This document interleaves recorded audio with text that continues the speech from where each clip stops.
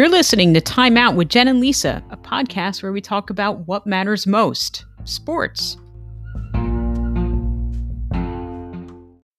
Hello, everyone, and welcome to episode 23. I believe it's episode 23 of Time Out with Jen and Lisa. We skipped a week last week. I'm sure everyone missed us. Life just gets in the way sometimes for us. But yeah, we have an exciting stuff to talk about this week. We've got some Major League Baseball, NHL. The NFL had a Tim Tebow sighting again in Jacksonville, so we're going to talk about that a little bit. We've also got some cool NCAA golf stuff, and what we're really going to kick it off with is women have really been making some moves in the professional ranks, and it's been a pretty exciting last couple of weeks for women in getting into executive positions and coaching positions in men's athletics. It's sort of, I think we're kind of seeing the table shift a little bit, so we're going to talk a bit about that. And I think that's it for this week, right? And anything else that we kind of want to... Anything that comes up anything to my that comes up, brain, yes, anything that happens. So I am your host, Jennifer Fink. With me is the fantastical... Lisa Porcello. Also known as our trivia diva. I get such great intros from you. Thank you. Fantastical trivia diva. You're welcome. That's what happens when you're married to me. So, yes. So do you want to kick it off with women in some of the professional sports ranks and what's been going on the last couple weeks? Well, there's been some big games for women in sports, which is awesome. That they're finally being recognized as being able to be in positions of power and decision in all the sports. So just to go over a couple of them, the Denver Broncos hired Kelly Klein as Executive Director of Football Operations Special Advisor to the GM. She's believed to be the highest ranking female in scouting in the history of the NFL. Wow, that's impressive. You know, Kelly Klein is also a wrestler. Did you know that? Really? I mean, not this Kelly Klein, but another Kelly Klein. I was like, what, is she like a WWE wrestler?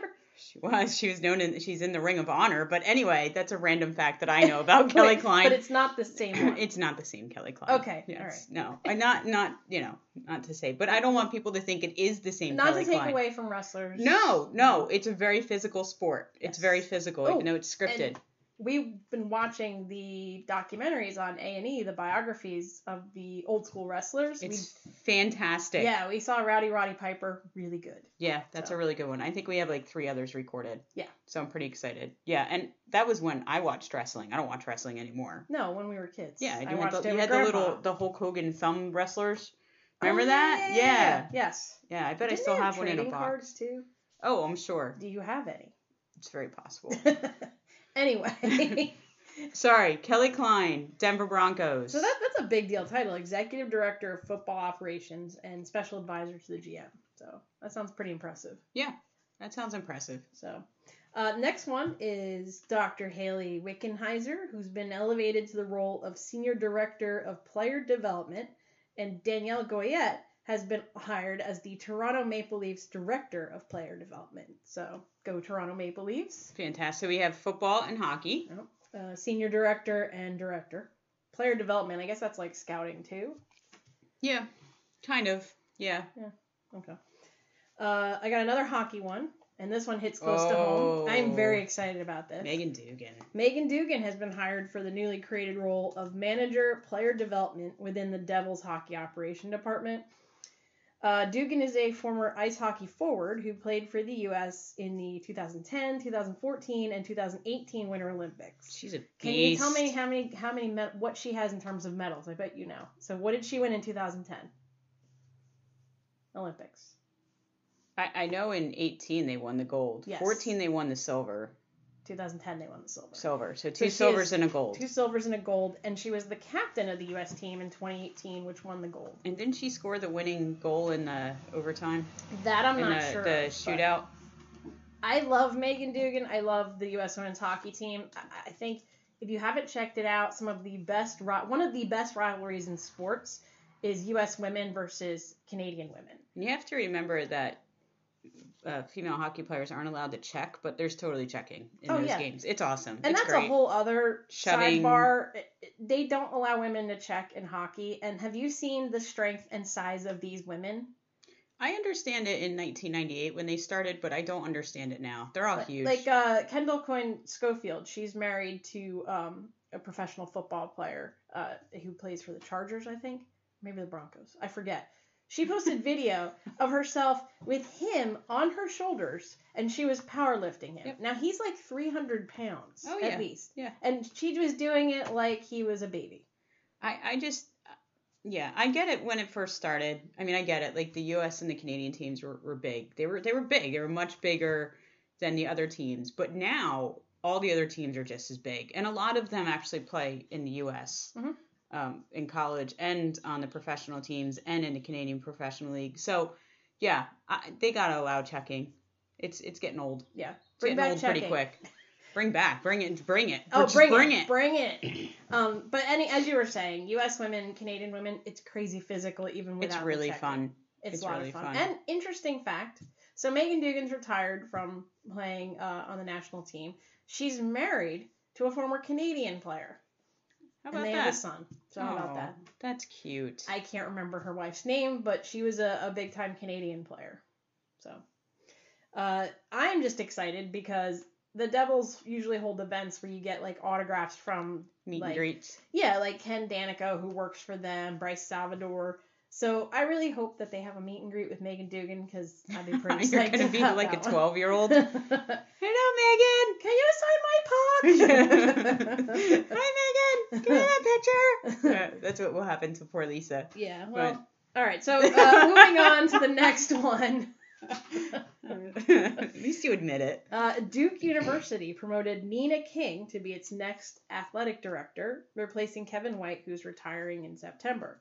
She will become the first woman to serve as Duke's athletic director and the third African-American woman to lead a Power 5 athletic department, joining Virginia's Carla Williams and Vanderbilt's Candace Storey-Lee. So, big gains for both African-Americans and women with that hiring. I like that. No. That's good. I mean, I don't know. I don't know if I'd want to become athletic director at Duke right now because the men's basketball didn't even make the postseason. So there might be a lot of pressure there. That's okay. She'll be fine. I'm not worried about that. I'm just saying, I don't know if I'd want that stress. No, but it'll be fine. And it's not like the Duke men's basketball team that's going to be a repeat. So I'm not worried about it. Okay. It's Coach K after all. It's Coach K. I mean, and that's another thing. We saw that UNC's coach retired. Mm-hmm. I wonder if Coach K is going to be No. playing some golf soon. No, he's going to he's going to die on the sidelines at Duke. I just don't see it any other way. Like, there are just some coaches that I just never see retiring. Vivian Stringer's one at Rutgers. Oh yeah, she's going to die on the sideline. Yeah. Krzyzewski is another. I think Gino may retire. Tara Vanderveer is probably going to retire. No, I see Vanderveer dying on the sideline. Okay. All right. Okay. She seems like the type of person that when she's not coaching basketball, she just doesn't know what to do with herself. She's coaching her dogs or something. Yeah, exactly. Yeah. Or she just goes out to she sees kids playing pickup in her street and she starts coaching them. I could see that. That I could see. I could see that because I would do that. Exactly. I know you would. No, you want to pass it over there. Get to the open spot. You would challenge them to a 3-point shooting contest. I would. Maybe like 5 years ago. Shoulder's a little achy. So it's a little more creaky than it was 5 years ago. Excuses. Yeah, well, we're getting up there at least. All right, I got another one, and this is a sport that you enjoy. Racing. Yay! Aston Martin signs Bond stunt driver and W Series racer Jessica Hawkins as new Formula One driver ambassador for the 2021 season. Hawkins has raced in Formula 4, Formula Ford, and the British Touring Car Championship, as well as Formula W, which I didn't know existed, that they had Formula W. And I had no idea. 100% women's racing. No idea. So. Didn't know that until I read that article. She's also a motorcycle racer. Oh, really? She's badass. Well, I mean, the fact that she does her. The James Bond movie stunt driving. So to all you Bond fans out there that are like, man, that guy can really drive, you need to change that. Man, that girl can really drive. Right? Yeah. She's awesome. I like her. And her girlfriend is the Top Gear stunt. Was the Top Gear. Drive the random standard car She around the replaced track. the Stig. Yes, she replaced the Stig. Yeah, Abby Eaton. Abby Eaton, who's yes. also a racer. Yeah, no, that's cool. I'm excited about that because Aston Martin needs to do something because they are sucking it in. They are horrible in Formula One. They're not doing very well. They have good drivers, but so I'm wondering, they need some sort of marketing. Speaking of women in sports, I'm wondering when McLaren or somebody, Ferrari, is going to call me.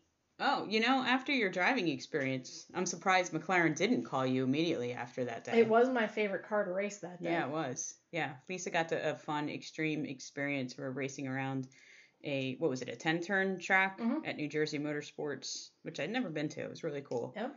And McLaren, Ferrari, Lambo, Mercedes, Porsche, Ford, Mustang, Shelby, Dodge, Hellcat.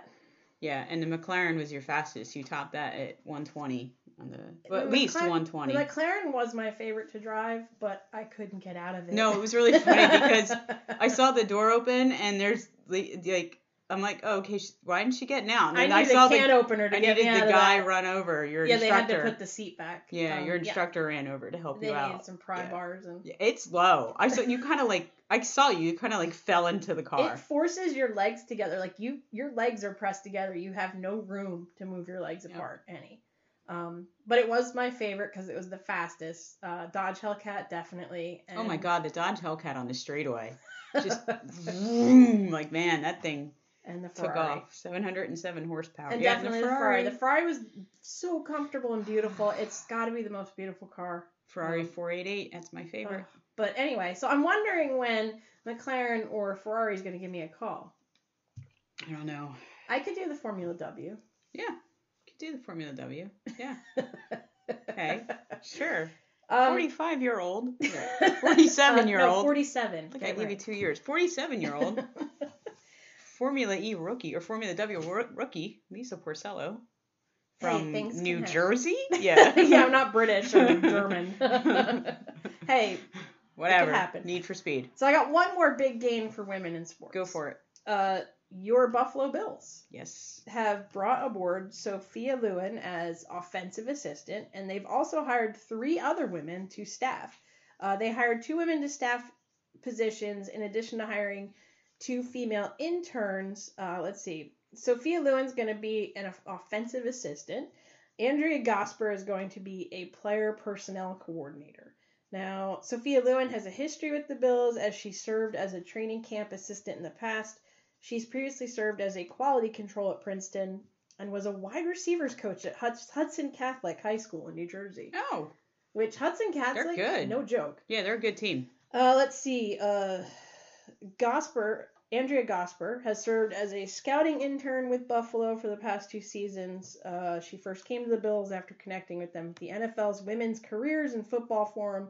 She played softball at the University of New England before coming to the Bills, so they're going to be in full-time positions there. Cool. So go Buffalo. Yeah, that's exciting. That's really exciting news. So I'm wondering when Buffalo is going to see your talent and hire you as a scout. That would be fun. I mean... I could go do that. You know enough about your team. I do. That would be fun. I'd be like, no, he's not very good. That's all I would put on my clipboard. No, he can't catch. Well, next. So there you have it. Big games for women in sports. Yeah, it was quite a 2-week period there. It was. Actually, like a week and a half. Yeah, and I mean, here's hoping for more, but I think we're definitely making big gains. Yeah. Women know sports. Yeah. That's why we have a podcast. And a blog. And we go to sporting events. Lots of sporting events. Pre-COVID. Yeah. Not as many now. But we have been to a couple. But yeah, no, that's really exciting news. I hope it continues because I do think, I mean, I've always said it's good to work with a mix of people. Yes. Genders, races, everything. You get very different perspectives on things when you work with a big group of different type of people. Different perspectives. And that is a key. And I think that, sports are a business. There's no doubt about that. And there are a lot of women in high positions in business, and there should certainly be women in high positions in sports as well. I mean, because it is a business. Hip hip hooray. That's it. I like it. Should we slide on to Major League Baseball? Sure thing. There was another no-hitter. All right, so I just want to say this before we start. So any player that we give shit to, yes, turns around like within like 2 days and like takes off. I am so sorry, Corey Kluber. I gave you shit. You gave him shit. I gave him less shit.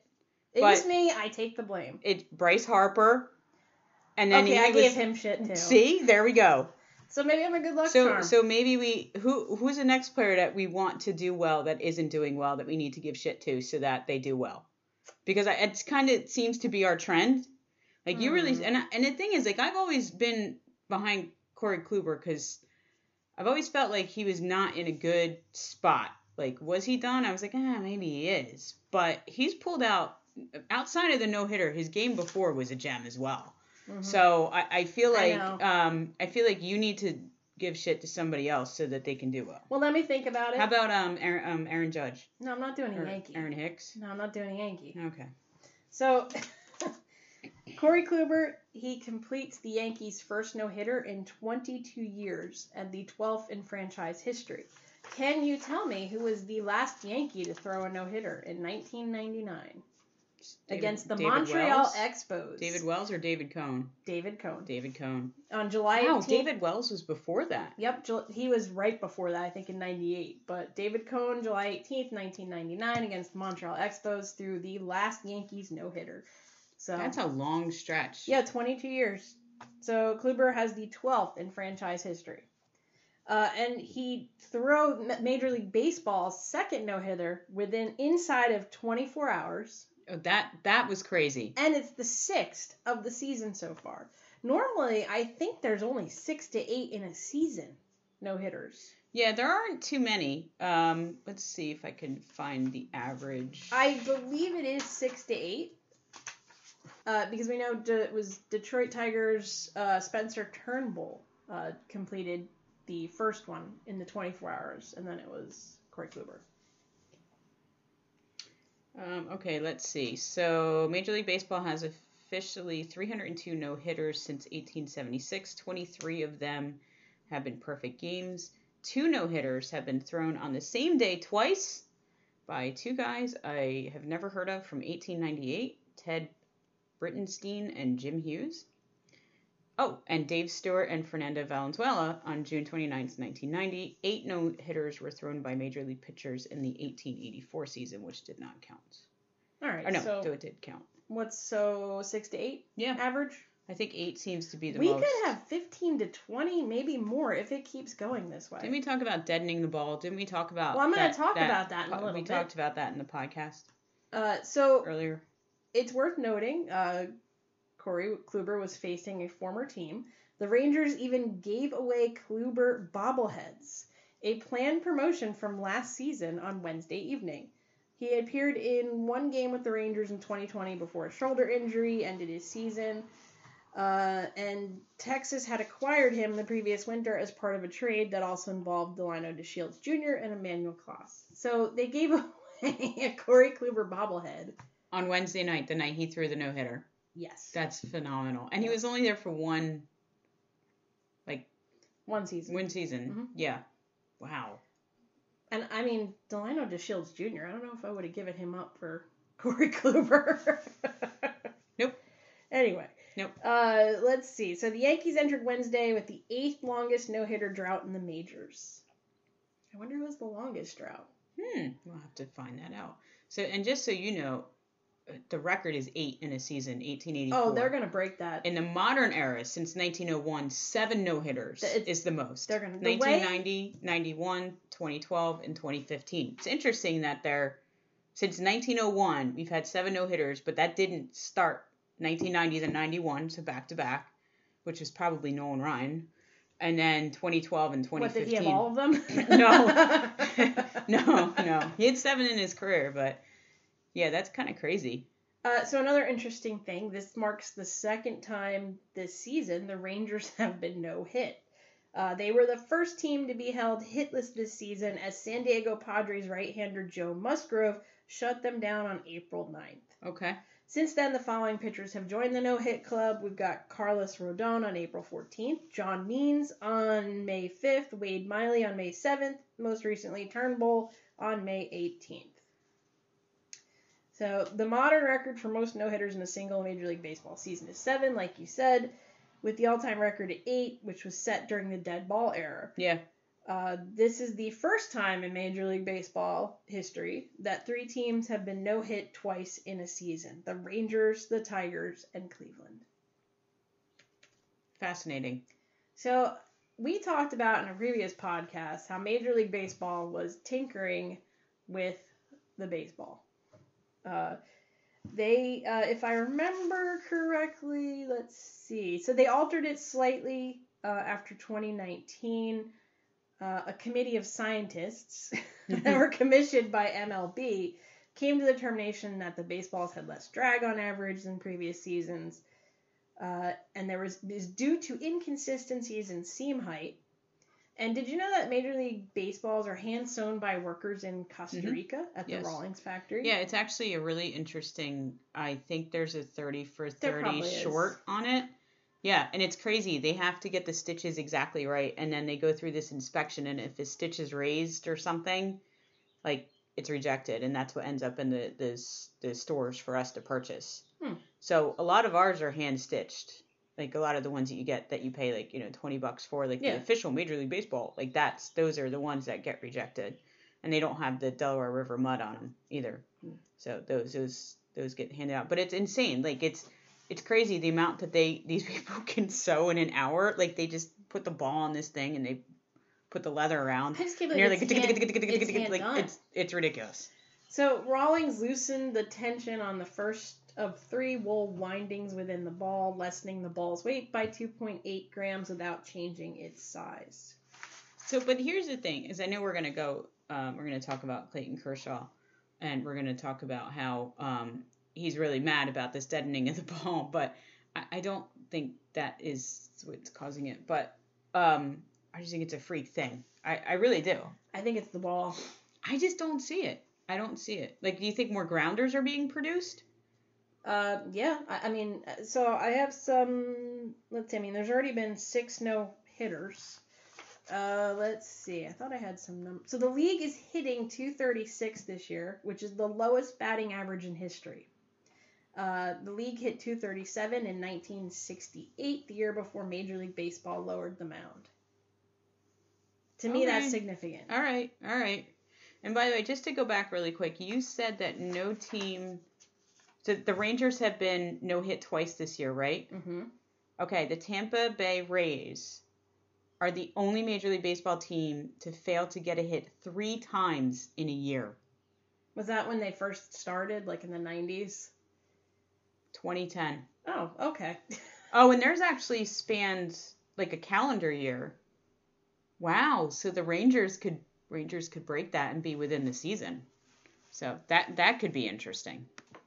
Well, I think that brings us up to Clayton Kershaw. But before we go into that, we were talking about the longest stretch between no-hitters for a team. And it is, you want to take a guess? It's an American League team. You're looking at me with a very... I'm thinking. Thinking face. It's the thinking face. The Twins. No. Correct division. Cleveland Indians. 40 years and 6 days. Their last no-hitter was 1981 by Len Barker. That's crazy. I thought the Yankees 22 years well, they're or 21 years. The 8th longest. Yeah, no, 30 years for the Blue Jays. That was Dave Stieb. Remember him, 1990? I remember his baseball card. Texas Rangers are 26 years and 297 days. Kenny Rogers. 40 years and 6 days for the Cleveland Indians. May 15th, 1980. The Mets only have 1. That's Johan true. Johan Santana. 8 years, 354 days ago, he threw a no-hitter. Yep, and I don't see one happening soon. Maybe DeGrom, I don't know. So let's go into Clayton Kershaw. I mean, he had a lot to say about this last no-hitter and the fact that we've had 6 so far this year. So what's interesting is that Clayton Kershaw is one of the premier pitchers in Major League Baseball, but he is not a fan of this surge of no hitters in Major League Baseball. He came out, he said it's probably not good for the game, and he said, no hitters are exciting and extremely cool, but so many no hitters in such a short period of time threatens to oversaturate fans and cheapen the accomplishment. And I just think that this abundance of no hitters, I kind of agree with Kershaw that it's bad for the sport. And he's blaming. He says the Major League Baseball is to blame with its new deadened baseball. Do you think it's just that guys can't hit the ball into the gap as easily? I mean, I don't know. I mean, to me, a solid base hit is a solid base hit. If it's a deadened ball, maybe it doesn't go 20 feet as far as if it wasn't a deadened ball. I don't know. I mean, Kershaw also said that, whatever the intention was with the new ball, it really hasn't done anything. There might be less home runs, which I guess they want, but I don't know the stats on that. Strikeouts are the same. He goes, I saw some stats for April that it was the worst hitting month in the history of something. And he goes, no hitters are cool. I have all the respect in the world for Corey Kluber and all those guys that have thrown no hitters, but to have one happen every night, it seems like it's probably not good for the game. They want to see action. They don't want to see a lot of strikeouts. He goes, I appreciate the attempt that Major League Baseball has tried to do this, but I think it seems like they missed the mark so far.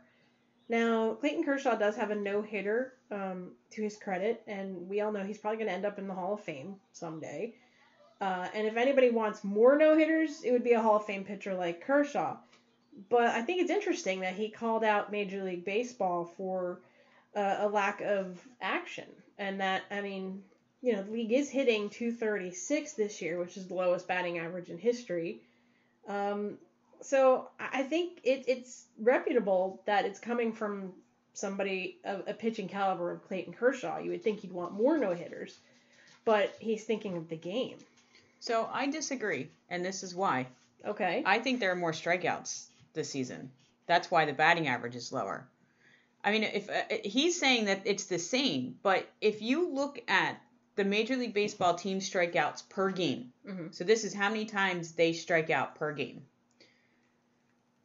Philadelphia Phillies are 10.20 per game. Wow. Last year, they were 8. But could that be to the deadening of the ball? No. I think it's hitting. I don't buy the deadening of the ball being the reason why there are more no hitters. I buy the fact that people want home runs, and that's all that people, that's all that batters can do is they hit home runs. Look at the Yankees. I mean, I use the Yankees all the time as an example. I use that game we went to in 2019 as an example. Mm-hmm. They got 4 runs on 4 solo home runs, and they lost the game. That's not... Come on.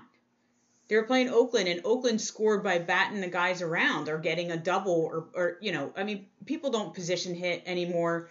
Anyway, if there's a runner on first, you don't have many players that are going to pull it into right field so you can get the runner to second. It's so effective because nobody wants to train themselves to hit it to opposite field with shift. I think that's the problem. I don't think it's the ball. I think that's the problem. Maybe we'll look at for next week to continue the conversation, to look at what have been pop outs so far this year to ground outs. I think somebody needs to do an Excel spreadsheet. And I know somebody that loves Excel spreadsheets. So Yeah. I mean, Arizona's striking out 9 per game to 7 last year. So 9 strikeouts per game. That's a lot, right? To 7 last year. And you're looking at the biggest difference. Let me see. Detroit is 10.3 to 9.78 last year. And if you look at the last 3, so the last 3 games, Tampa Bay has struck out 11 times on average over the last 3 games. So that means in one game they struck out 14, 15, and another game they struck out 8. Well, I mean, right? I wonder we have to do is compare it to the 2019 numbers because it was the surge of hitting and home runs in 2019. I think that led to them deadening the ball. So I'd be curious to see how just give me those a stats chance. compare. Just give me a chance. Let's see. I do think... Let's take Philadelphia. Okay. 10.2, they're striking out in 2021. In 2019, they struck out 8.9. Chicago Cubs, 9.01. Oh, wait, I didn't use them as my other one. Hold on. Whoops. I have to reload the page. Chicago Cubs, 9.77. So they're about the same. But if you look at that, like, okay, the last 3 games, just use the Phillies, 9.67. The last game they struck out 15 times. Who'd they play? I don't know. I have no Was idea. it like DeGrom pitching? No, that was their last game Okay. that they played. 10.23. They're striking out 10.23 at home and 10.18 away. And they're 2.2 more strikeouts per game than they were last year. So what you're saying is that they're swinging for the fences, and that's why they're striking out so much. Yep.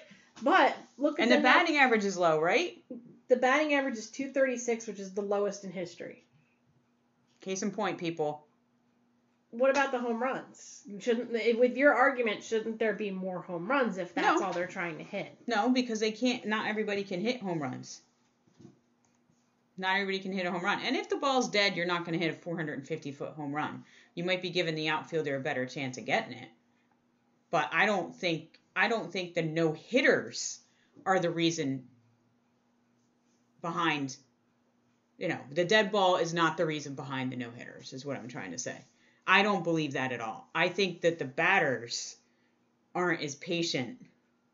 Because even if you're not swinging for the fences, say you are a power hitter, you have no idea how to hit in the gap.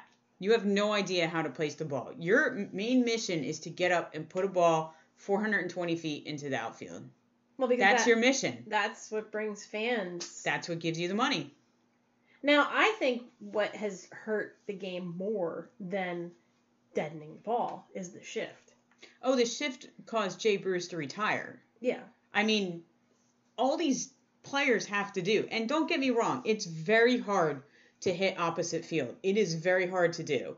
It's not an easy thing to do, but you're a professional athlete. You learn how to do that. I believe, didn't they do the shift for Ted Williams, and didn't he teach himself how to hit opposite field? He did. He wasn't that great at it, but he did.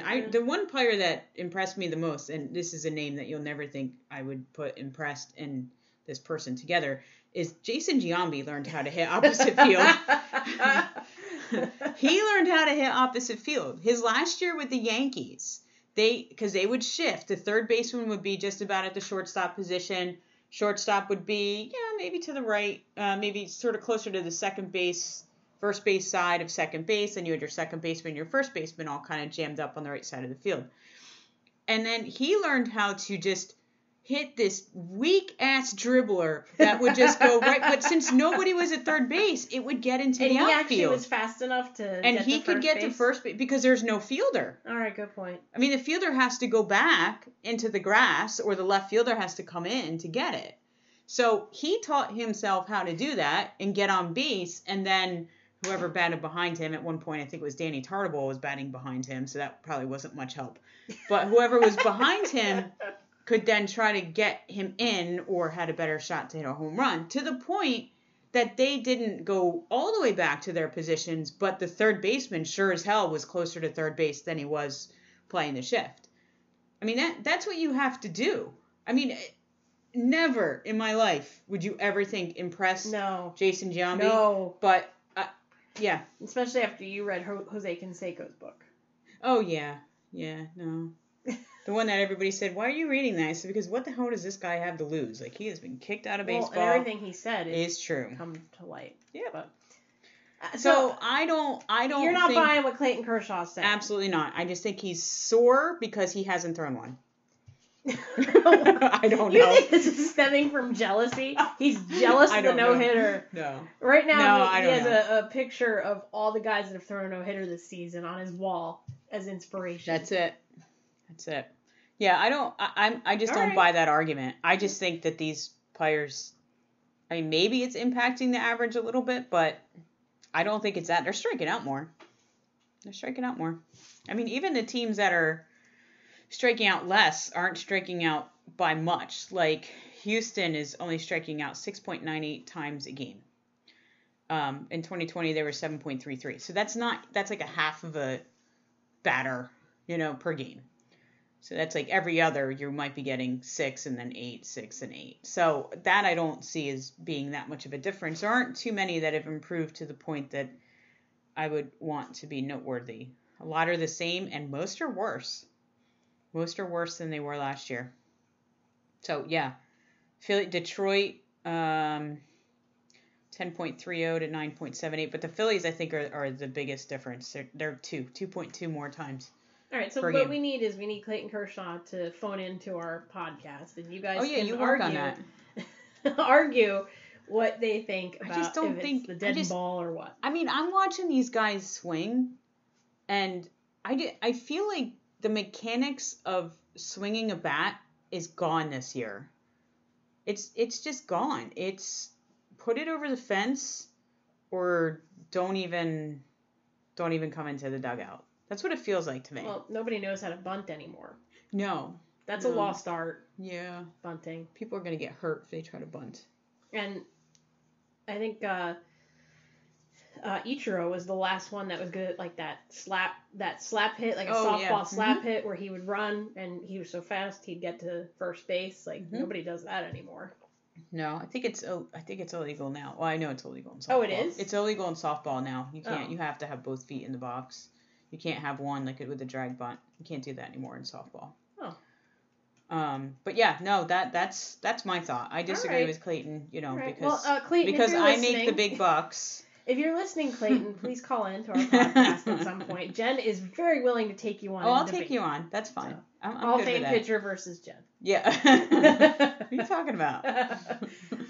Shall we move on? Yes. What else do we have in Major League Baseball? So,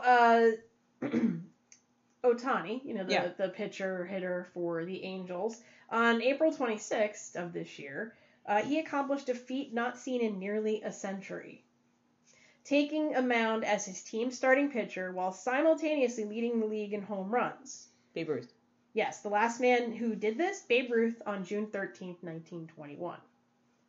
So, how about that? I think when he was with Boston. Yes, when he was with Boston. And here's an interesting fact about Babe Ruth. Okay. So my grandfather, I think it was my grandfather saw Babe Ruth pitch in Boston when he was like in 1919. And then he saw him hit a home run as a Yankee in 1927 or 28 or something like that. So he saw him pitch and he saw him hit. It wasn't with the Red Sox, it was with the Yankees. Oh, okay. Because he was at the Red Sox 1915 to 1919. So he did it for the Yankees. How about that? Not that, he didn't really pitch for the Yankees. But yes, he did do that for the Yankees. So Ohtani has placed himself in extremely elite company, obviously, Babe Ruth. He's had 3 pitching appearances this season. He's hurled 13.2 innings, allowing 5 earned runs while striking out 23. Jeez. He's appeared as a batter in all but 1 game for the Angels. And he's a .300 average in 80 at-bats. And he's still leading Major League Baseball in home runs. He has 14. He's a beast. So, he pitches at a righty. He bats from the left side, which is impressive. Rookie of the Year in 2018. Let's see. The last player to... Rookie of the Year award in 2018. He hit 22 home runs, notching a 4-2 record in 10 starts on the mound. The last player to hit at least 15 home runs while pitching a minimum of 50 innings in a single game. Once again, that would be Babe Ruth, who did so in 1919. Oh, how about that? So Ohtani is leading the majors. He has 14 home runs. He has 1 home run more than Ronald Acuna Jr., who has 13. Now, fascinating. There are some concerns with Ohtani, though, at the moment, I think. Go ahead. So his last start was versus Cleveland, and he had reduced velocity, significant reduced velocity. He he was 5 miles per hour below his seasonal average. How old is he? It's gotta be his 30s. Probably. So he allowed 2 runs on 5 hits, including a solo home run and a pair of walks. He threw 72 pitches over 4 2/3 innings, struck out 5 batters in the process. He also batted hit for himself as the Angels did not use a designated hitter. And he went 0 for 2. Interesting. So I don't know if that's quite cause for alarm. 29 fastballs that night, the average clocking in at 91.3 and the max at 95.3. His seasonal average is 96.6. So should the Angels be concerned? No. Now, he is not in the lineup for the first game of the Angels doubleheader versus Minnesota. He wasn't in the lineup. It's okay. I wouldn't be concerned. I mean, he came out and said that he felt really heavy and sluggish. Yeah, I wouldn't be concerned. I mean, I guess the only concern is, I mean, just even if you're hitting, you're using your mental and physical. So I wonder if they need to not have him hit all the time, even if he's, DHing or whatever. That may be part of why he feels heavy and sluggish, fatigued. And if it's hot or whatever, that could be a part of it. Here's the problem, though. They need Ohtani's bat because Mike Trout was just put on the IL for 6 to 8 weeks with calf strain. Oh, yeah, he's going to have to be. So Ohtani's got to be in the game. You need his bat. Yeah. Well, it's going to be interesting to see how they kind of play that out for the rest of the year. Because you do need 14 home runs. I mean, he's batting 300. Mm-hmm. So that's what you really need. So maybe do you rest his arm and just use him as a hitter? I mean, he can play outfield. They have put him in outfield. What, left field, I think he plays? Yeah. Yeah, why not? Or just have him DH and just don't have him pitch. Or have him off the day before he has to pitch or whatever. I'm sure that there's countless things that they could do. Yeah, the Angels organization, they came out and said they're not concerned, which always makes me think that there's lead to concern. Yeah, I like Ohtani. I like Showtime, so I hope it's just fatigue. I don't think it's anything more than fatigue. But 5 miles per hour is a lot. Yeah, but you gotta remember, his arm was destroyed a couple years ago. So he barely played last year. He didn't play at all in 19. It was Tommy John. Yeah, and I mean, I don't care what anybody says. You're not going to come back and be the same pitcher, and they're not going to be able to throw, 95, 100 miles an hour. But he has been. Yeah, but maybe he can't sustain it. All right. He may not be able to sustain it. Well, but he's good enough, I think, he has, good breaking pitch. I think he could hit the corners and. Unfortunately, though, I think the window is closing for the Angels. They're in second to last place in their division, and they've just lost Mike Trout. So I think if Ohtani was to be out for any length of time, it might be the final nail in the coffin for the Angels. Oh, yeah, totally. For the season. So here's hoping for them that he's okay. And it's just fatigue. Yep. Now, a team that has been bombarded with injuries and yet still manages to keep winning is the New York Mets. I don't recognize half of their team right now. I'm like, who is this guy? Where did he come from? Yeah, so they just recently added their righty starting pitcher, Taijuan Walker, to the IL. He's not going to be out that long now. He had tightness in his left side. In the related move, the Mets picked up contract veteran outfielder Cameron Maybin from AAA to start him in left field because they're down a bunch of outfielders. The team that had 300 outfielders has none. You guys had so many outfielders. Yeah, so and I feel like you have 3. So Taijuan Walker is on the 10-day IL. Pilar is out for a couple days. Jacob deGrom is on the 10-day IL. deGrom did just have a recent start for Single A St. Lucie. He was throwing 102, so I think he's doing okay. And I believe the other team was tweeting, "Send help." Yeah, imagine being he a struck out 8 of 9. You're a Single A batter, and you're facing Jacob 19 deGrom, years old, who's won 2 straight Cy Young awards. Yeah. So they're being careful with deGrom. They don't want to see him have any more recurrences of discomfort in his back. Let's see. So their injured list includes outfielders Michael Conforto with a hamstring, Brandon Nimmo with a finger bone bruise, Albert Amaro Jr. with a bruised left shoulder, Kevin Pillar with facial fractures, and Jeff McNeil with a hamstring injury. And yet we're still winning. We're still in first place in the National League East for 1 game up on Philly. That's good. With guys that yeah, some of them I'm like, who is this? Yeah, Who are you? I don't know half of the players on the team now. I'm real bummed about Pilar. I really enjoy watching him play. He is gutsy. And I'm sure a lot of you saw that hit he took to the face with a fastball. That was scary. That was gnarly. That was scary, and the amount of blood was insane. But the guy shows up the next day at the ball field and said, "Hey, you put me in the lineup today." So you gotta like a guy like that. Yes, absolutely. So, but the Mets, yeah, I mean, they just keep winning despite not having half their team. Yep. So. Yep. Yeah, it's very impressive. It's very impressive. Yeah, I agree that they're still winning. And do you know? Can we talk about the power rankings really quick? Because you know Sure. who's the number one in the power rankings this week? Chicago White Sox. Wow. I know, like even with crazy Tony La Russa as their manager. Oh my God! And then what? He encourages his players to hit other players. Other players. Tony, this is not 1989. Like things have changed. Have you watched him coaching White Sox games? I haven't seen any White Sox games this year. Kind of looks like he's not sure where he is. Okay, well I wouldn't be surprised. Yeah. So yeah, back at the beginning of April, so like maybe a month and a half ago, the Sox were 6-8. They've been 19-7 since Holy then. cow. It's the best, and they have the best run differential in the majors. Run differential is plus 73. Wow. And this is with not having several players at the beginning of the year. So imagine if these top players can, like Grandal, Luis Roberts, Jimenez, imagine if they come back into the mix now.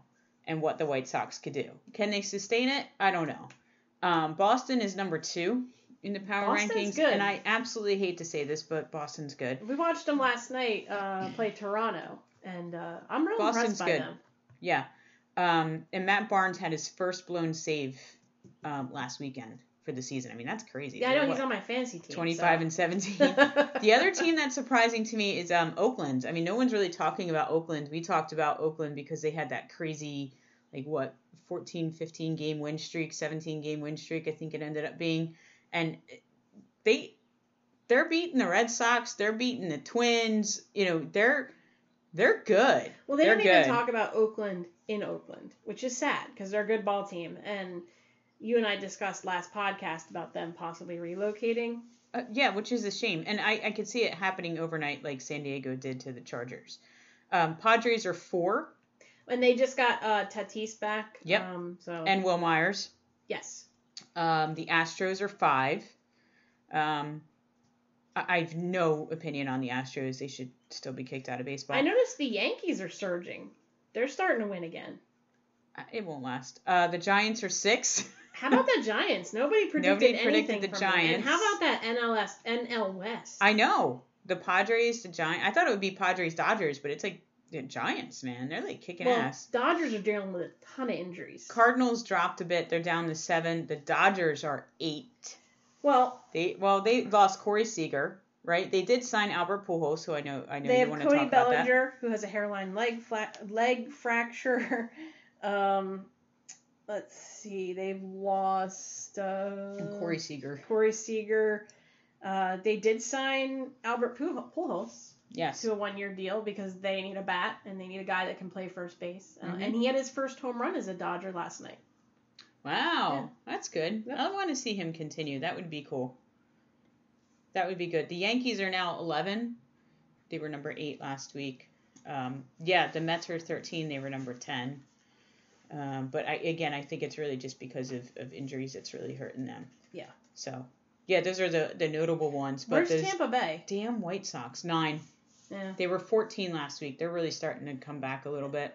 They've won 10 of their last 14. They were beating Boston. We saw them beat Boston the other day. They looked really good. Yeah. I'm sorry, not Boston, the Yankees. Yep. Sorry, Yankees. Yep. And they just played the Orioles, I think. I don't know what they did with that. But, yeah, the Tampa Bay, you can't really rule them out either. So, back to Pujols. Let's go to Pujols. So, we saw that he was cut from the Angels. And we talked about who we thought might pick him up, and a team that neither one of us said signed him, the Dodgers. That makes sense, though, with all their injuries, to get a good power bat, and, why not? He can back up at first base. Yep. And it's interesting. The Dodgers have been successful in recent seasons in getting contributions from guys that were near the end of their career, so to say. Remember Chase Utley? Oh, true. David Freese. True. So, they're kind of like the Bill Belichick of baseball.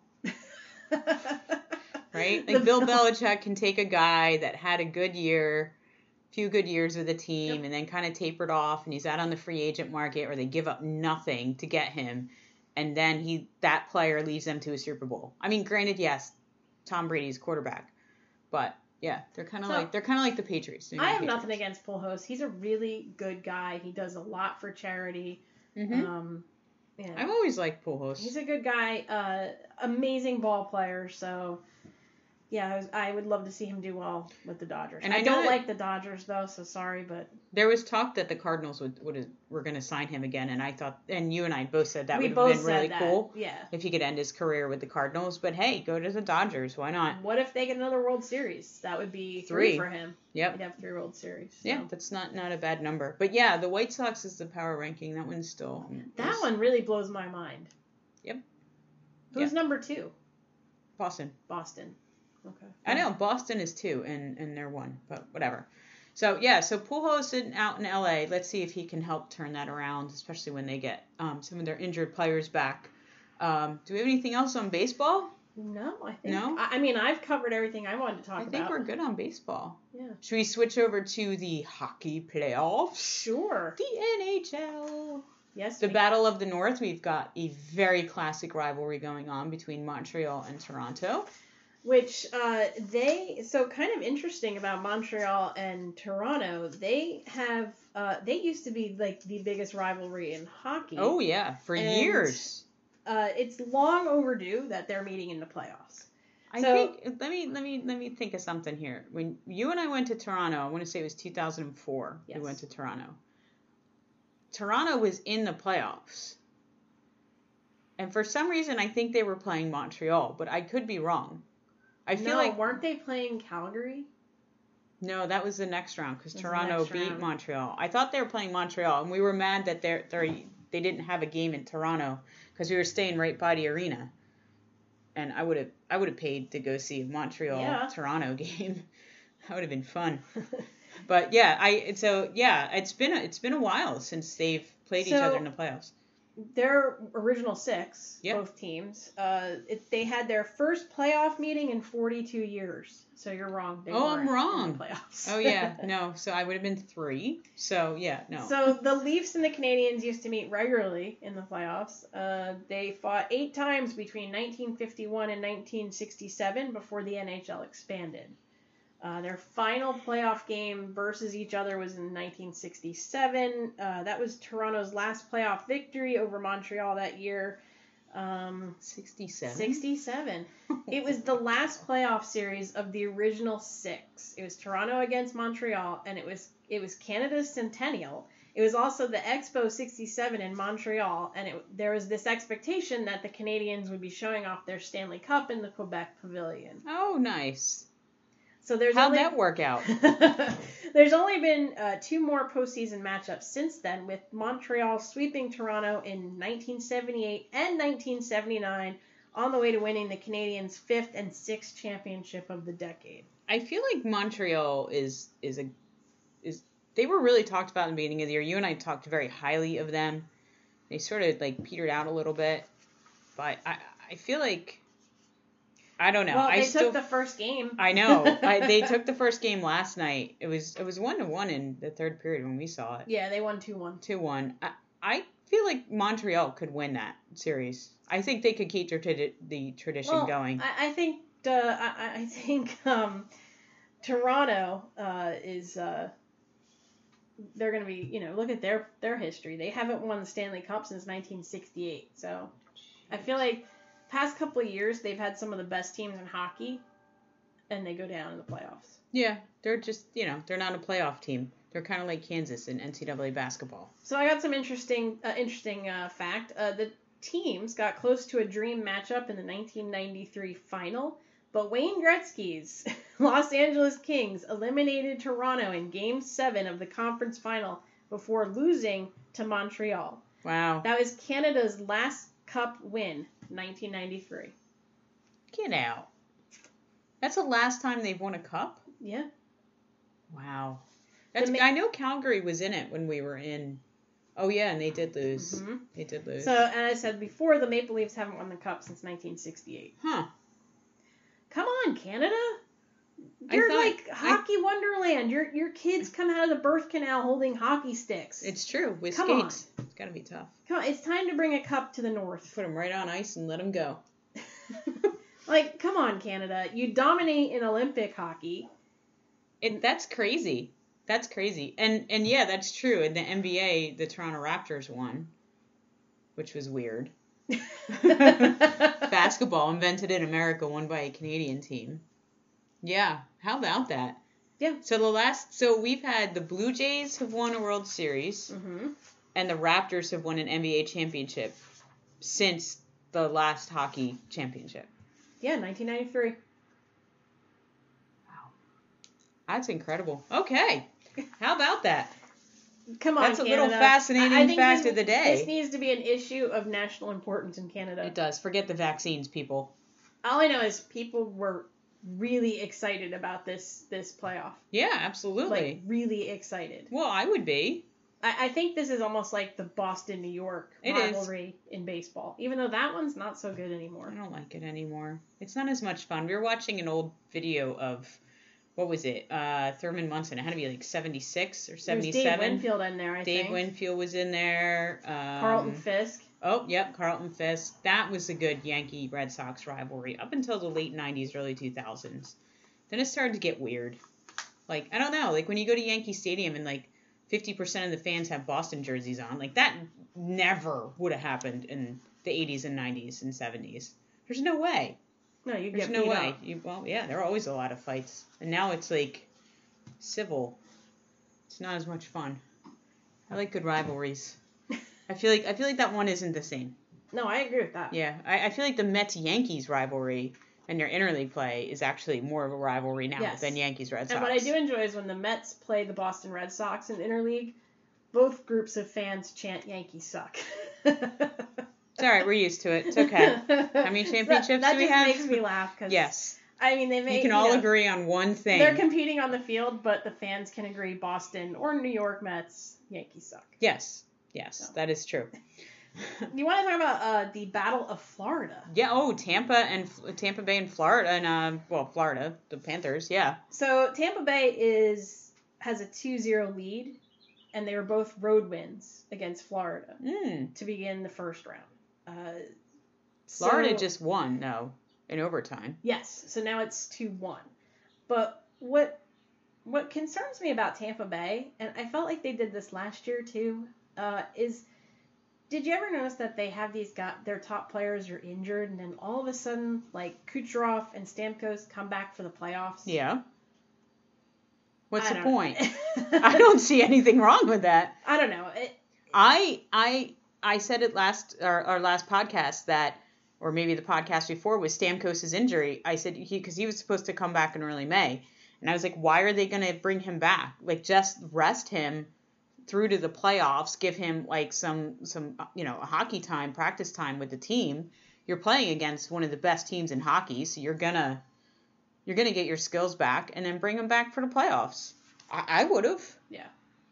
I mean, I think it's smart. Again, sports is a business. Talked about this. I think it's smart.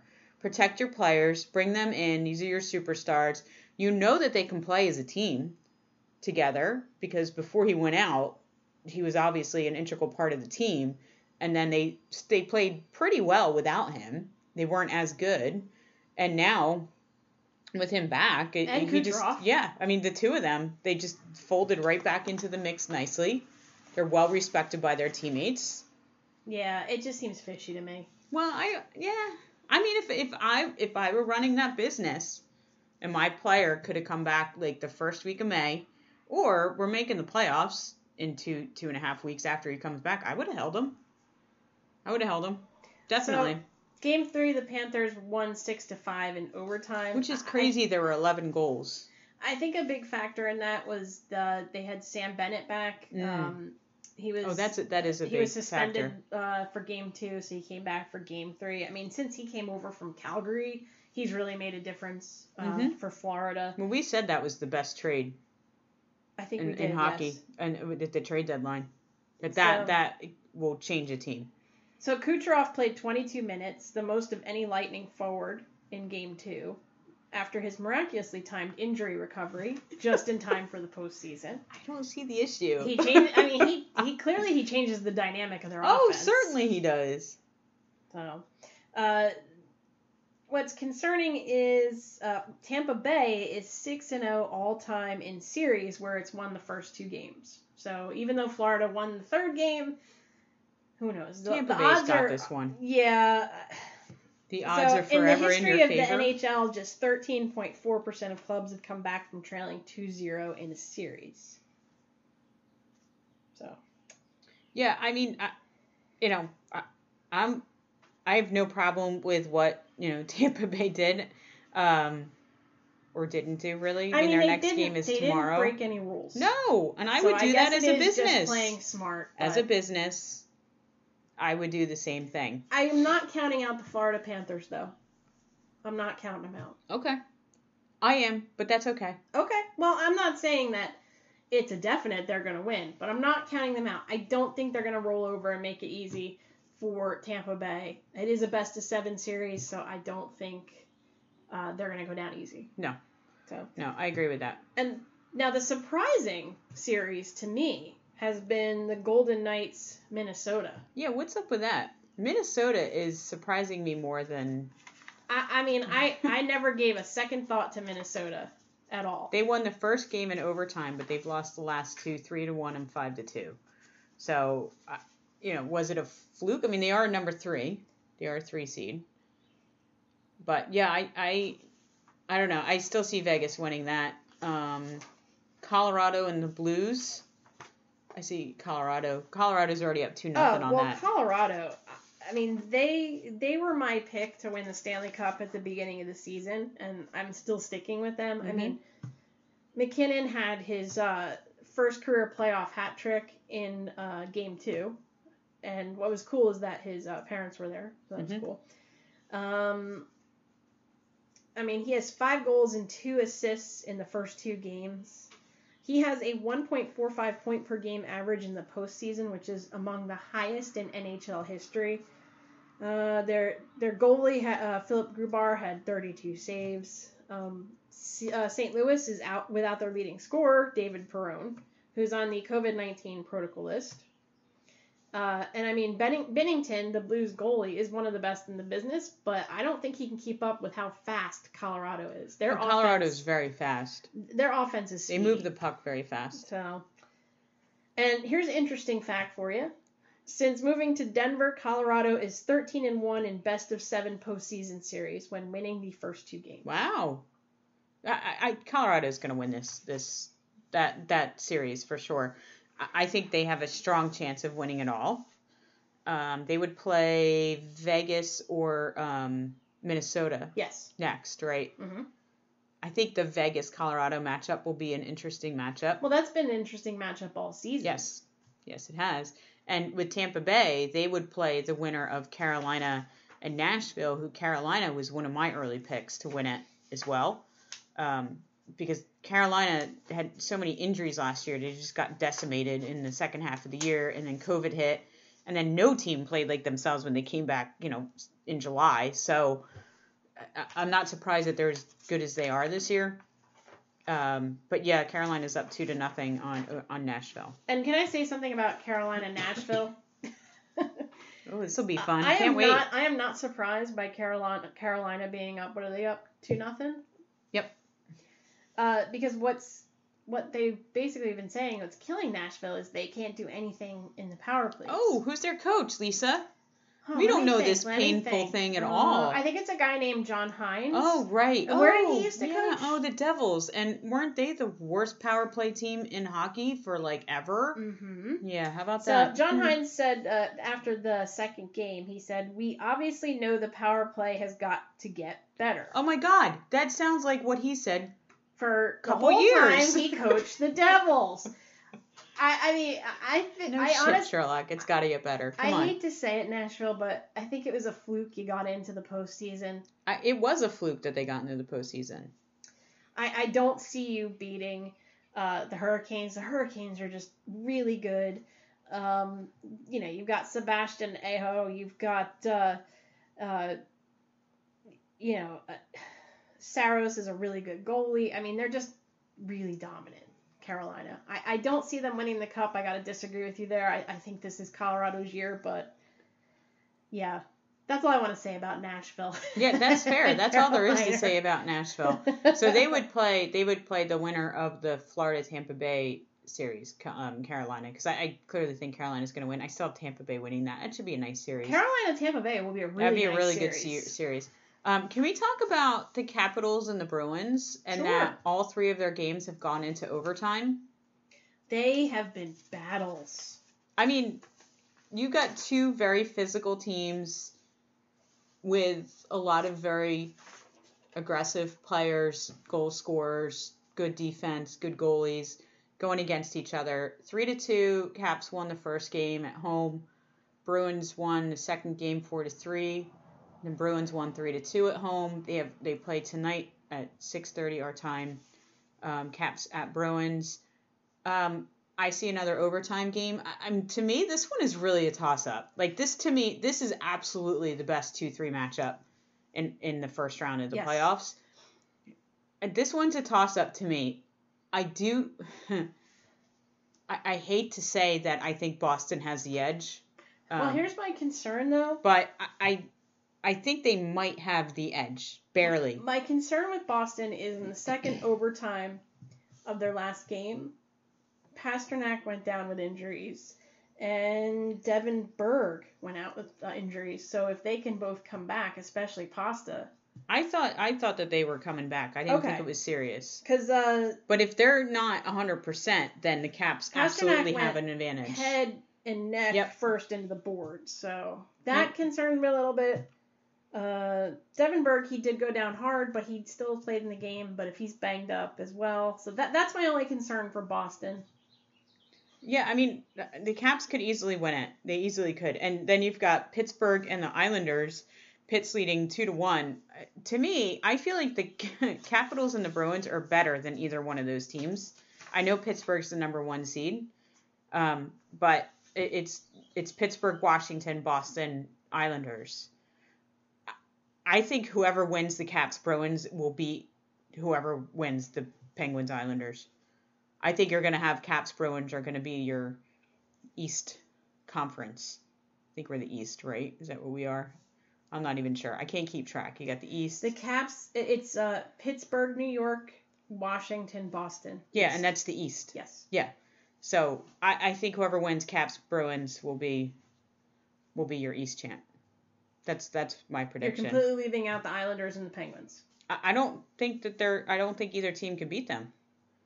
Well, I think what might be in the Islanders' corner is that they're playing their last postseason in their arena. Nassau Coliseum. The Islanders could beat the Pens. Nassau Coliseum is historic. Yeah. I mean, they have fans back, which helps. And Nassau Coliseum was like, how many championships did the Islanders win there? Yeah. We have a lot of championships. Yeah.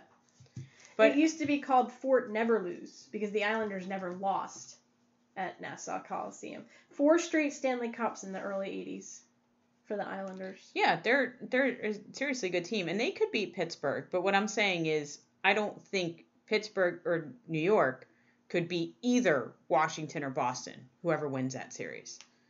That's what I'm saying. So I don't see either one of those teams beating Boston. Okay, I see what you're saying. I mean, honestly, I got a soft spot for the Islanders because a bunch of my Devils favorites ended up there. The Devils go to die. Travis Zajac, Kyle Palmieri, It's their Andy retirement Green. home. Yeah, because, Kyle Palmieri is like 28. Yeah. And he looks very weird without his beard. He does. But he did score a goal, which was cool. Yeah, I could see the Islanders be. I mean, it's only been 4-3, 2-1, 5-4. So Pittsburgh's getting old. I feel like they haven't made enough changes. Malkin's been out. I think he did come back from the last game. Yesterday. But yeah, he was in last night. He's been injured, undisclosed injury. Well, whatever. It's the Penguins. They never disclose anything. So what do we want? But what I'm saying is your Eastern Conference champion is either Washington or Boston. All right, I can agree with that. Yeah, they absolutely are better than Pittsburgh and New York. It's a shame they're playing each other. I know. I think, to me, that's the best matchup. Like, that should really be a Stanley Cup matchup. But the last division we didn't talk about, we did talk about Montreal and Toronto. Montreal won the first game, and Winnipeg and Edmonton. Edmonton is our second team. They're playing in the 2-3 matchup. I think that's another really good 2-3 matchup. Yes. Oilers were like on fire for the last month, and I feel like their flame has gone out a little, but I hope that they can get it back because Winnipeg is a really good team. Yeah, they won the first game 4-1. And Connor Hellebuck made 32 saves on his 28th birthday. Oh, fantastic. Fantastic. So yeah, I like that series as well. I do think the Oilers are going to come back, and I hope that they can win in the first round, but they play tonight at 9. Back to the Boston Capitals game. Yeah. So they were in Boston, and the Boston fans were giving Tom Wilson quite an earful. But they were also giving Zdeno Chara quite an earful because he's no longer with them. So, well, it wasn't necessarily his 14 fault. years in a Boston uniform. That wasn't necessarily his fault, though. He left as a free agent and signed with Washington. They didn't give him anything. Well, Boston he wanted a full-time playing role, and Boston couldn't promise him that. So that's why he left. But yeah, he got an earful too. Yep. So. Yep. Another thing is Washington is just the second team in NHL history to start 3 different goalies in its first 3 playoff games, joining the 1986 Winnipeg Jets. It's only the 4th time a team opened any playoff round with a different starting goalie in each of its first 3 games. Oh. So, there you go. Fascinating. All right, do you have anything else? Do you have anything else with hockey? No, I'm excited about the rest of the playoffs going on. Which series out of these are you enjoying the most, you think? Oh, well, Boston and Washington. That's my favorite series, ever. And I like the Florida-Tampa Bay. I like that too. Florida. I like the battle of the Sunshine State. I like that. Here's hoping the Vegas Minnesota thing, I kind of feel like Minnesota's game 1 win was kind of a fluke. Do you? Yeah, I kind of do. I think Vegas should win the next 2. But yeah, the Boston Washington series has been great. It's been fun. That's been a fun series. All right. So on to a little bit of the gridiron, little NFL talk. We've got Tim Tebow, the former AAA Mets baseball player / Jets quarterback, Wildcat quarterback / Florida Gator quarterback, has signed with the Jacksonville Jaguars for 1 year. As a tight end. He's a Heisman-winning quarterback. And who did he win the Heisman Trophy for? What team? Florida. And who is Florida's coach? Urban Meyer, who now coaches. How about that? Look at that connection. He was playoff game-winning quarterback for the Broncos. He's never played tight end, so he's trying to restart his football career as a tight end. And Tim Tebow, so I'm just thinking out loud here. Tim Tebow went to Florida. He played with Aaron Hernandez, right? Mm-hmm. And Tim Tebow is the team guy. He's such a team guy. That's why Urban Meyer brought him on. Because he's got a young team that's all over the place. Even though he's playing tight end, I'm thinking he might be a mentor to their Trevor Lawrence quarterback. Yeah. Yeah. Absolutely. So Tebow was last on an NFL practice field in 2015 when he tried and failed to make the Eagles roster. Prior to that, he was with the Patriots and also failed to make that roster. He was a first-round pick of the Broncos in 2010. He was in Denver for 2 years and then spent 1 year with the Jets. He last appeared in an NFL game in 2012. So there's been a lot of backlash in Florida about this move. People are wondering, why are you signing a 33-year-old guy who hasn't played an NFL game since 2012 to play a position he's never played before? To be a mentor to Trevor Lawrence and to be a team leader. I think Urban Meyer's rolling the dice I agree. on I a agree. guy who helped him win a football championship. And not only that, he's a hard worker. He's a very hard worker. I think he's going to be a good role model for these young players. And that's what Jacksonville needs, because if you look at them over the past few seasons, maybe 6 to 10 seasons, they really are really all over their place. There's doesn't seem to be a lot of structure around the team. So I feel like it's a good move just from that perspective. And then, hey, you know what? If he turns out to be a good blocking tight end for your young quarterback, they didn't spend a lot on him. Why not? I think I've heard some rumblings that they're hoping he's going to be like a Taysom Hill sort of role for the Jaguars. I can see that. So, who knows? But here's what's interesting. If Tebow happens to take the field for the Jaguars this season, he will become just the 5th player in the Super Bowl era to go 9 years between regular season snaps. Wow. Doug Flutie is the most prominent player on the list to go 9 years in between games. Flutie last threw a pass in December of 1989 for the New England Patriots before leaving the NFL and spending 9 seasons in the Canadian Football League. He returned to the NFL in 1998 with the Buffalo Bills and remained in the league until 2006, playing in 70 games as a quarterback until he retired at 43 years old. So Flutie threw for 12,512 yards with 72 touchdowns and 52 interceptions with the Buffalo Bills, San Diego Chargers, and New England Patriots, and made the Pro Bowl in 1998. He also rushed for 1,289 yards and 8 touchdowns. Great. So Tebow will become the first player to spend 9 years between regular season snaps and play a different position. Interesting. If he does end up playing for the Jaguars in 2021. I think he will. So he will join he will basically join a group of players. There's not very many that have returned to the league after 9 years, and he's the only one that will be trying a different position. So, and he spent those 9 years, 5 of those, he was in the Mets minor league system playing baseball. Yeah. So. Yeah. Hey, why not? Go for it. I've heard, he showed up at camp today, the Jaguars camp, and I've heard he's really bulked up. So. He's in that tight end shape? I think so. He's had enough biscuits to make him a tight end? Thank you, Booger. So, we'll see. Wide receiver's one biscuit away from being a tight end. That was like the best line ever. I know. I use it all the time. I know you do. It's great. So, hey, I'd like to see Tim Tebow succeed. Me too. He's a I good agree. guy. Yeah, I mean, I'm excited to see him do that. And I think... And do you know that the sale of Tebow Jaguar jerseys has gone through the roof? Well, we used to see a ton of people at Mets games with Tebow jerseys, and he never played in the majors. So I think he's just a well-liked guy. I mean, he was on Good Morning America for a little bit, or one of those morning shows. He does announcing for college football. Yeah, I think he's just a well-liked guy, well-rounded, well-liked guy. So good luck to him. I hope he does get to take a snap. That would be pretty cool. I agree. It would be nice to see. It would be. So I think that's really all the NFL news we have. Not a lot going on since the post-draft. Teams have reported to camp. Rookies have reported to camp, I should say. Teams have not yet. But that seems to be going well. Haven't heard of any holdouts or any issues. Justin Fields showed up and Mac Jones showed up. And, I think that's all moving along. NCAA golf. You have a very interesting story. One final thing for our podcast. I like it. So...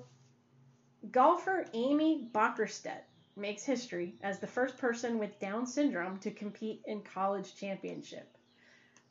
She's been competing in golf tournaments since high school. Her nickname is Amazing Amy, and she really is amazing.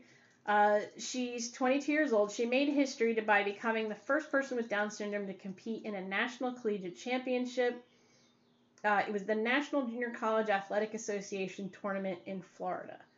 She says she doesn't get nervous, she just gets very excited.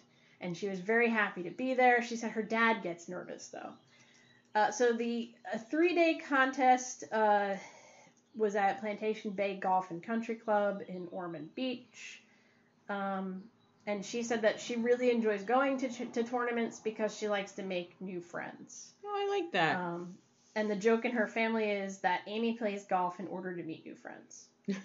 So she's been making history for a couple of years now. She was the first student with Down syndrome in her native Arizona to play in the state high school playoffs. In 2018, she became the first person with Down syndrome to get a college athletics scholarship when she accepted an offer from Paradise Valley Community College.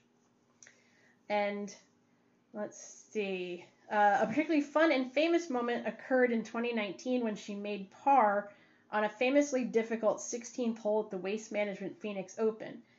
This wowed pro golfer Gary Woodland, and he looked on and he said, after she said, "I got this." That's great. And that's her trademark phrase. I got this. So, I and got she this. she runs her own nonprofit with her family. The I Got This Foundation offers golf lessons and organizes events for people with intellectual disabilities. Wow.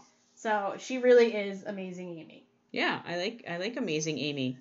She's Does pretty she want to go on with her future golf career at all? Play an amateur league or? I don't know. That would be pretty They just did cool. a feature on her. I got the information from People Magazine, which just did a feature on her. Nice. So That's good. if you ever see Amazing Amy, get a chance to check her out. Yeah, she sounds pretty awesome. I like And Amazing her Amy. foundation is the I Got This Foundation. I like that. I'll have to check out I Got This Foundation. That's very cool. I mean, I am sure she's 1,000 times better golfer than you and me combined. Yes. Yes, indeed. I would say yes. Yes. There's no arguing with Clayton Kershaw on that one. No, Amy, no. do not call me, and I will not say that I'm a better golfer I than think you. she could kick our butts Oh, back and forth. certainly. Through all 18 holes of golf. Oh, like twice. Yeah. Yeah, we'd still be on our But we'd first- still be friends. So Oh, that'd yeah, be we'd cool. be friends because, we make friends. I Got This Foundation. I like Mhm. that. Well, I think that wraps it up for this week. We had a lot to talk about. We a did lot not of good talk stuff. about your favorite stuff, car racing. Oh, that's okay. That's all right. Lewis Hamilton's going to win again. There's nothing to really talk about with Formula One. My guy Alex Bowman won Dover. Yeah, he did. They play. I forget where they're racing this week. Circuit of the Americas Yes, in Texas. That's right. Formula One's down in No, NASCAR. NASCAR is down in Austin. I will this be year? racing in Bahrain for Formula Yeah. W as Team McLaren. I'm Team just- McLaren. I'm Yeah, just El kidding. Porcello. It'll be a picture of Eva on the back wing. Yeah. Just with her sponsored ears. by Dunkin' Donuts. Yeah. Oh my god. It runs on Dunkin' Donuts. It runs on Dunkin'. Isn't that their slogan? Yes. She does. She runs on Dunkin'. It's not a lie. It's not a lie. I think we've got you all figured out. So we thank you for joining us this week. We hope you enjoyed our podcast. Do check us out on social media, website www.timeoutjenlisa.com, timeoutwithjenlisa.com. Sorry about that. And we'll catch up with you guys next week. Everyone have a great week and enjoy your sports. Bye-bye. Bye. Thanks for listening to Time Out with Jen and Lisa. You can follow us on Apple Podcasts, Google Podcasts, Anchor.fm/timeoutjl, and also on Spotify.